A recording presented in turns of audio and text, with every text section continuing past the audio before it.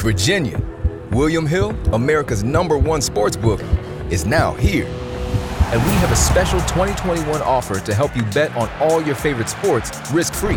Download the William Hill Sportsbook app, and when you sign up, you can get started with a risk-free bet of up to $2,021. Use promo code RADIORF. Terms and conditions apply. 21 plus only. Gambling problem? Call, text, or chat our confidential and toll-free helpline at 1-888-532-3500. Let's make it interesting with William Hill Sportsbook. This is Dr. Mariah White, host of Your Life Matters. Thanks for listening to the following broadcast on Public House Media.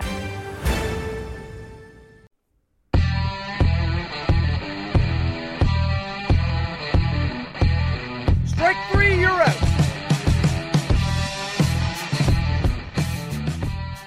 Welcome back to Caught Listening, the baseball podcast that goes beyond the white lines, broadcasting with you every single week as part of publichousemedia.org. Christian Imler here with you. Don't forget to subscribe, rate, review, share us with your friends and family. You can find us on social media as well. Just search Twitter, Instagram, or Facebook for Caught Listening by Public House Media. Or you can email the show, caughtlisteningphm@gmail.com. Well, baseball's Hall of Fame ballot will be released next week, and a couple of people potentially could be joining Derek Jeter and Todd Helton in Cooperstown this year. Of course, the 2020 class will be inducted in 2021 because of the COVID-19 pandemic. But what's interesting that I think for a lot of people is what goes into a Hall of Fame voter. Who are the Hall of Fame voters? How do they become Hall of Fame voters? And what goes through their mind? How do they judge those players who are on the ballot? Well, to help us talk about that is Brian Heyman, freelance writer who's been a voter for over a decade now for the Baseball Hall of Fame. Brian, really appreciate your time. And if you could, what was that process to become a voter for the Hall of Fame? Well, you had to be an active member of the Baseball Writers Association of America for at least 10 years to become eligible, and then you're in. And then eventually they will, if you're not covering the game regularly, they changed the rules recently, so I think maybe for a period of 10 years, then you do not get your vote anymore. So you enjoy it while it lasts, although I must tell you, it's one of the hardest things I do each year. Well, and it's interesting, too, because I think a lot of fans, and we'll get into this because, there's the steroid era, there's so many other things, there's the off-the-field issues, there's so many things that come into a vote and how fans perceive the vote. And I think one of the negative things that fans perceive, and I think they perceive it wrongly, is that a majority of Hall of Fame voters consider themselves almost the gatekeepers of the game, of the history of the game, and that they're the moral compass of the game for whatever reason or whatever have you. How do you take your responsibility? What kind of thought goes into it when this time comes around and you get that ballot and you open it up for the first time? Well, as I said, it's very difficult because there's so many, each year towards the end of the year, they send out the ballots there in November, and it's a struggle. It really is because, some people, all right, there's the no-brainer types, like Derek Jeter, who's going to be honored with this year's class, the Willie Mays of the world.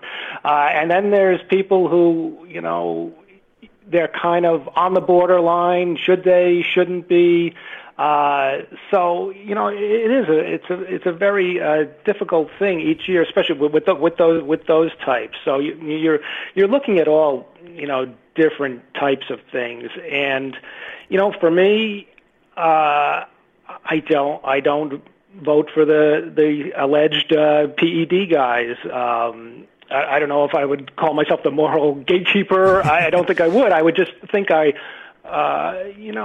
feel like, it's not the end of the world if these guys get in, but if I have reasonable suspicion through evidence that's out there in the public domain that you cheated, I really don't want to help you. I don't think it was the right thing to do. Now, as we go along in time, I think, there's the kind of stereotyping now of younger voters that they don't really care as much about that, right. and so the vote totals, have been going up for Bonds and Clemens as alleged people in that category where they're close, and so I think there's only 1 year left for those two guys after this year, and they've been right on the kind of the cusp there where they're around 70%, and you need 75% to get in. So I don't, I'd be surprised if they got in this year, even though they're close. But a lot of magical things happen in that 10th and final year, and so if they got in next year, I wouldn't be surprised. But I won't be voting for them. So let me ask you this before, because again, it is one of those things, and I think, me personally, obviously not having a vote, I've looked at it over the last couple of years as these are two players who have had such a tremendous impact on the game, whether negatively or positively. Bonds' numbers are astronomical, and yes, the majority of that, I shouldn't say the majority, but the tail end of that is all inflated, for lack of a better term. He was still a tremendous player beforehand. You can say that the same thing about Clemens. But what's interesting is that you look at how their numbers have progressed, and last year, 61% roughly for both Clemens and Bonds. With 2022 being the final year for them on the ballot, could you see a scenario, because it's not just the Hall of Fame, it's not just the voters who elect. There is and it's escaping me now, but you have a committee who votes on players who have exceeded their time on the ballot and who have that opportunity to get in that next phase, so to speak, of that era. Could you see a situation where Clemens and Bonds don't get voted in by the writers, but in a couple of years they get voted in as part of that era? Sure, I wouldn't rule that out. I guess it depends on the people on the committee, and did they have the ties to these players? Mm-hmm. Do they, not, kind of overlook the suspicions about them? Do they say, well, who knows who was doing what during that era, and why should we penalize those guys? I could see that happening. I'm not sure. Obviously, I'm not sure if it will. But I think even more than this year's election, next year's election among the baseball writers is going to be very, very interesting. It certainly will, and again, and I think a lot of it too, because I almost wonder this: how much does it play on who else is on the ballot? Because you knew in 20, they weren't going to get in, but because Jeter was on the list. I wonder, and I've wondered this because I believe it was 2013 when we did not have anybody getting inducted, and it's the Veterans Committee that I forgot a moment ago, but nobody got voted in by the writers. And I wonder how much baseball or Cooperstown, whoever it is, disliked that and just hated that moment for the sport. But then you look at it with the writers who sit there and you say, you know what, we're not going to vote in Bonds and Clemens because we have Jeter. Yet this year you look at it, and the only other person you could vote in is Curt Schilling, who also has his off-the-field issues that people have voted against him for. How much of those guys, those suspected steroid users, is also controlled, or have you ever looked at who else is on the ballot and go, you know what, they're going to have their time another time? Personally, I haven't done that. There are... you're allowed to vote for 10 guys each year, up to 10 people. I have traditionally been tried to be a hard marker, and sometimes I think, I'm too hard, and I've had a lessen my standards a little bit. But I don't. It's very, very hard to say. What's going to happen going forward. I mean, with the case of Schilling, here's another dilemma that I come to. I have the rules right in front of me, and it says voting shall be based upon the player's record, playing ability, integrity, sportsmanship, character, and contributions to the teams on which the player played. Now, the integrity and character, I really think, with what Schilling has kind of his baggage post career, it makes it difficult. Writers say, I'm not standing up, I'm not going to vote for an intolerant person, and I'm leaving him off my ballot. And and in my own head, I'm trying. It's like interpreting the Constitution or something. I'm trying to say, well, did they mean that the integrity and character should be while the player was playing? Right. And that's what I've tried to stick to. So with Schilling, I didn't vote for him at first, not for any character thing, just, his case kind of grew on me as I review each year. And then, you look at his postseason record and 216 wins. And so I voted, have voted for him the last few years. But, and then I say in my own head, well, what if they, in their post-career, that they commit some sort of heinous crime or whatever, right. Would I then bend my own rules? Right. And I think, if you killed somebody, whatever, I don't think I'd have it in me to vote for you. But so it's another thing that it's so subjective. You got right. Every different writer is, evaluating this in a different way. Are they looking at advanced metrics? Are they looking at off the field? Are they looking at the eye test, which was very important? Right. And I'll tell you one other guy who I didn't vote for, who's getting a lot of support, is Scott Rowland. He's a great defender. I don't know if he's the best offensive player I've ever saw. So I didn't think of him as a Hall of Famer during his career, and I haven't voted for him, but he's getting a lot of support. Another tough guy to judge, I think, in a certain extent, is Omar Vizquel. He was an excellent defender, although there's some of the advanced metrics kind of, take a little bit off that luster. But still, he has 1 million Gold Gloves, and but I look, he had 2,800 hits or so, but it was like over such a long period of time, and you look at his seasons, and I just don't see the offense there. To carry him along. So I struggle with that guy every year, but I did not vote for him, and this is his fourth year. Yeah, and I can't blame you because I'm looking at the Hall of Fame ballot this year, and it's I can't imagine the internal struggle and debate because again that eye test. You look at a guy like Curt Schilling, his numbers, 216 wins. He didn't even get to 220. He wasn't, tremendously talented in terms of his relief appearances that he had early and late in his career because of injuries. His ERA at just about 3.5. Is that Hall of Fame worthy? But you watch him pitch with the Diamondbacks, with the Red Sox, the World Series MVP, the championships, and maybe he does pass that eye test. But then again, you have the off-the-field issues.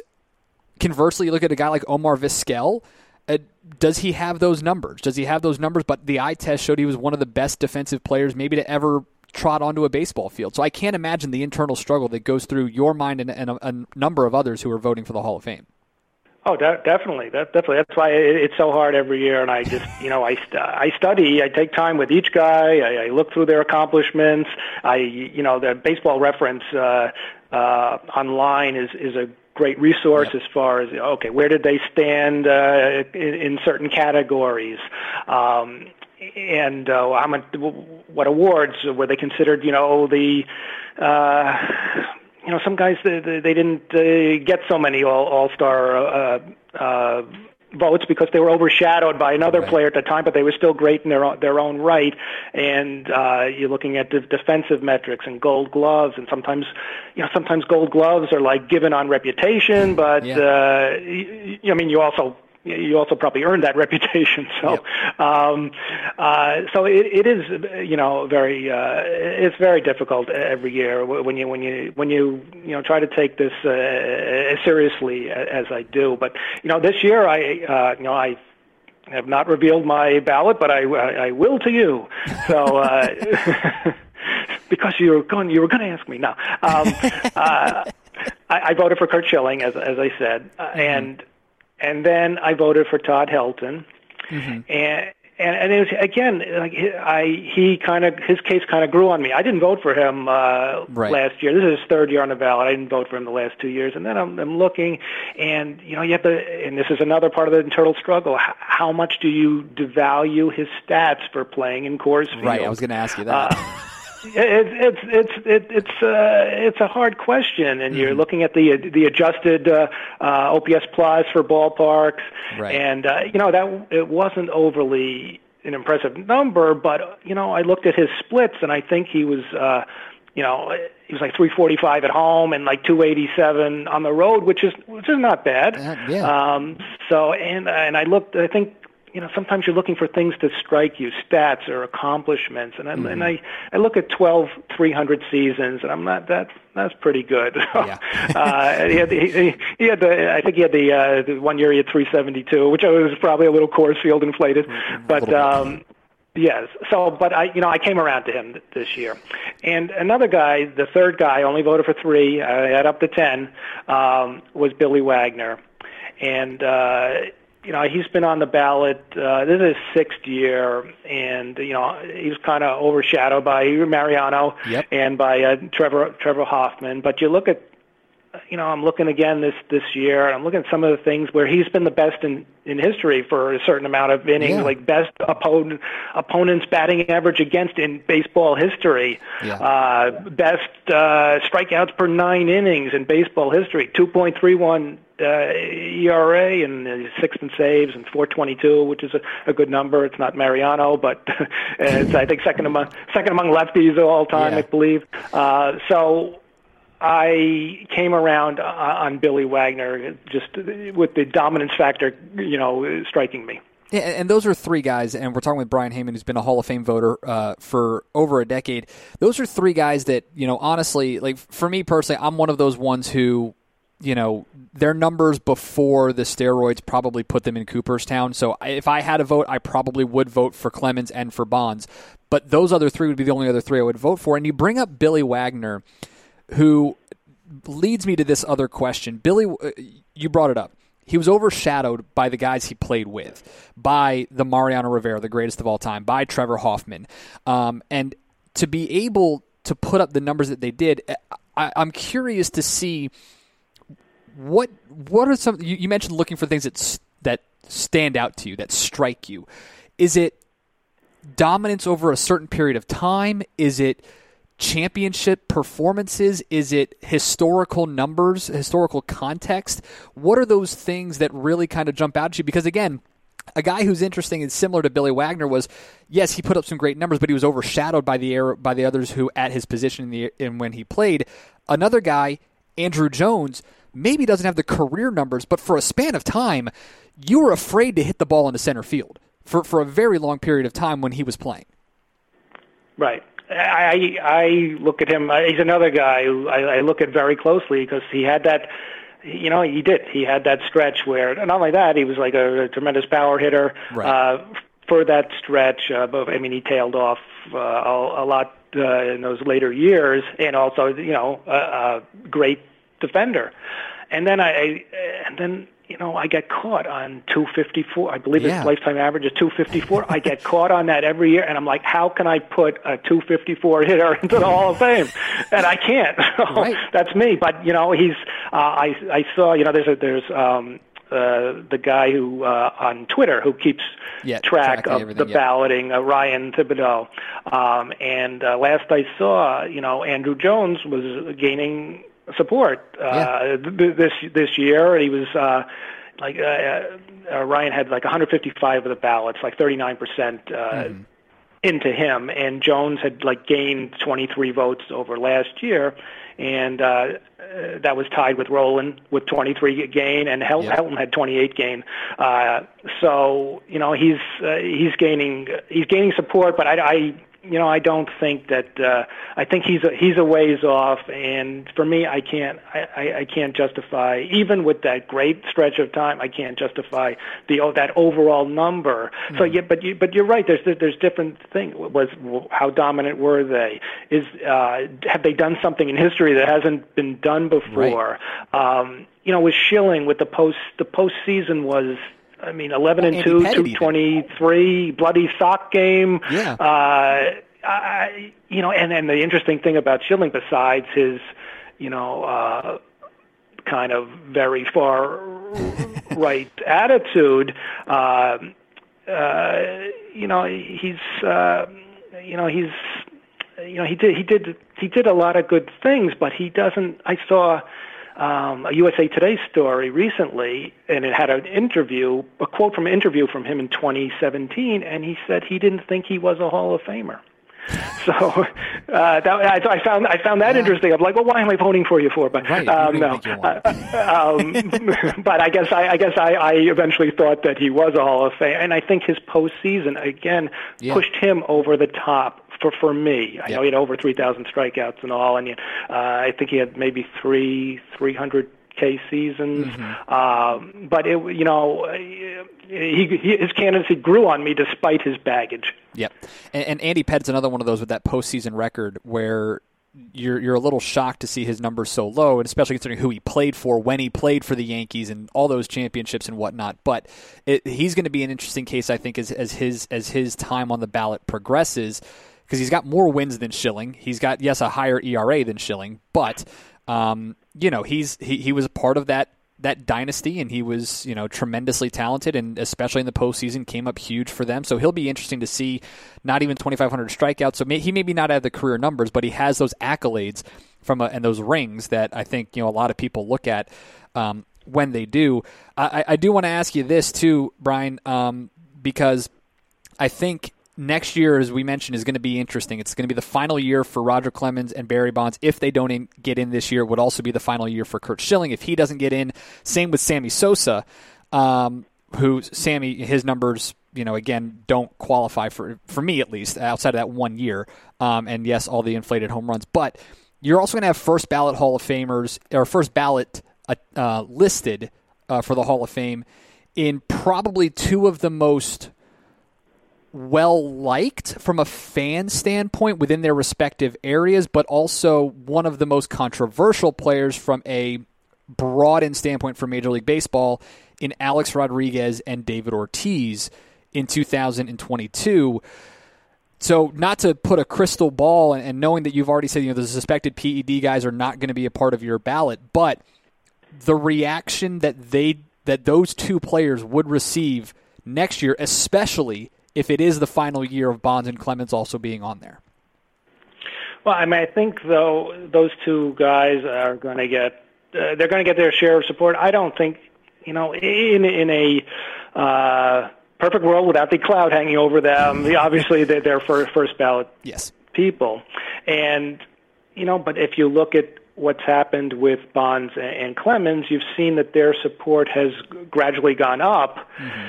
So I would expect that might be wrong. Maybe they'll be first ballot people too, but I would expect that they would make a run up the ladder like Bonds and Clemens have. And I wouldn't as maybe attitudes soften. I wouldn't be surprised if they got in. Maybe not the first year, but in one of the subsequent years. So I could see them both making it. But Ortiz really hasn't explained himself from that period of time, and A-Rod just. It's all out there. So when he gets suspended for an entire year, it's kind of hard to look at him and go, "This guy deserves it." Like that character clause that always gets quoted. It's kind of tough. Yes, yeah, and even and Manny Ramirez. And he's such a good hitter, but he's got his suspensions there. So it's I can't vote for him, but it makes.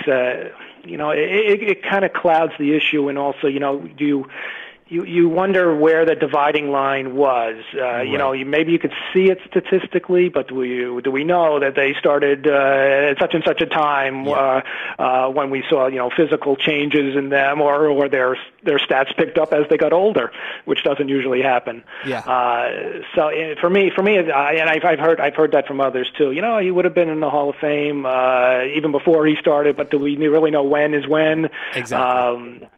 So it's murky situation. But there are career numbers to me that really are meaningful, and one is 3,000 hits. So I voted for Biggio and that was the main reason. It was 3,000 hits, because I think even if you're around for a while, that's impressive. Still pretty good to me. Yeah. I want to ask one last question, Brian, before I let you go here. Lord willing, fans are going to be able to attend Cooperstown this summer. They're going to be able to actually be a part of it, and we're actually going to be able to have that ceremony. And you're going to have it an interesting way with Larry Walker and Derek Jeter, the inductees from 2020, potentially going in by themselves without anybody from 2021, at least from the writer's side of things.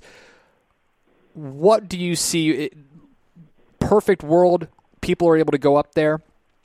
What is this year's induction ceremony going to be like when you do have that kind of dichotomy of potentially one person, no people from 2021, but also two people, including two incredibly popular people from their fan bases in Derek Jeter and Larry Walker? Yeah, I don't think people are going to. I don't think, for reasons you just said, that they're very popular. That I don't think people will be thinking, oh, there's no one in the 21 class. I think that the Jeter, especially Jeter, especially being in New York State, if people are there, I mean that's going to be the overwhelming theme of that gathering. And I've covered a lot of Hall of Fame ceremonies up there in Cooperstown, and it is a great event. It's a very hot event, sitting out in the field there, but it's something special just to see the Hall of Famers sitting up there on the stage and welcoming in the new class. And another thing that I saw this year online was, as we mentioned, there won't be anyone this year. I mean, Schilling's on the border, but it's I really. Don't. I mean, overall, I don't think it's going to detract from the situation. I think that this year, that the interesting thing talking about is that they didn't. There were writers who turned in more blank ballots than I've seen in past years. Yeah. So maybe there are people who think overall, if they're not voting for the PED suspects, that they don't think that Billy Wagner, Curt Schilling, and Todd Helton are Hall of Famers. So maybe there's a perception that this is somewhat of a weak class overall as far as the voting is going. But yeah, I mean, when these other guys get on the ballot soon, that's going to set off even more debates over what went on in that era, and do these guys deserve it? It'll be interesting to see for sure. The ballots will be announced on January 26th. Brian, we appreciate your time, your insight, and of course for breaking news on revealing your ballot, which I know you don't take lightly. So we certainly appreciate all of that, and hopefully you can be up there in Cooperstown with whoever is going in along with Jeter and Walker. Oh, that would be great. I would look forward to that, and if I'm not there, I'll be watching the highlights or something on TV. Thank you so much again. We appreciate it. Okay, thank you, Christian. Thanks for having me on. I appreciate it. All right, it's Brian Heyman. Again, it's interesting to see how these things happen. I'm always intrigued to talk to people who have the keys to Cooperstown. And Brian is one of those guys who I can't fault him for it. I understand it completely, not voting for the PED guys. I completely get it. And it's that character clause. It's, did you play the game the proper way? Pete Rose, for all of his faults, he has tremendous numbers. He's in the Hall of Fame in some way, shape, or form because he's got the record.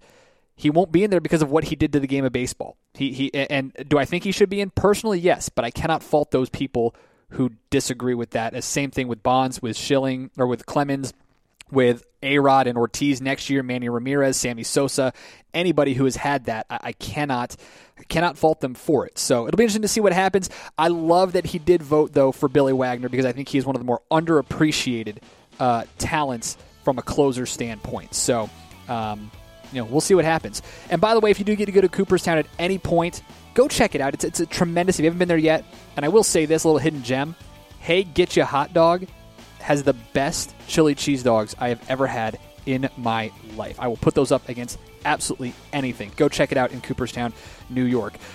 Big thanks to Brian for being on the show today. Big thanks to you all for listening to the show this week.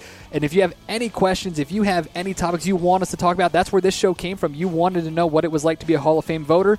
Let us know. Find us on Twitter, Instagram, and Facebook, Caught Listening by Public House Media, or email the show, caughtlisteningphm@gmail.com. Don't forget to share, subscribe, write and review, share it with all your friends. We appreciate it. Until next week, I'm Christian Heimel. You have been caught listening.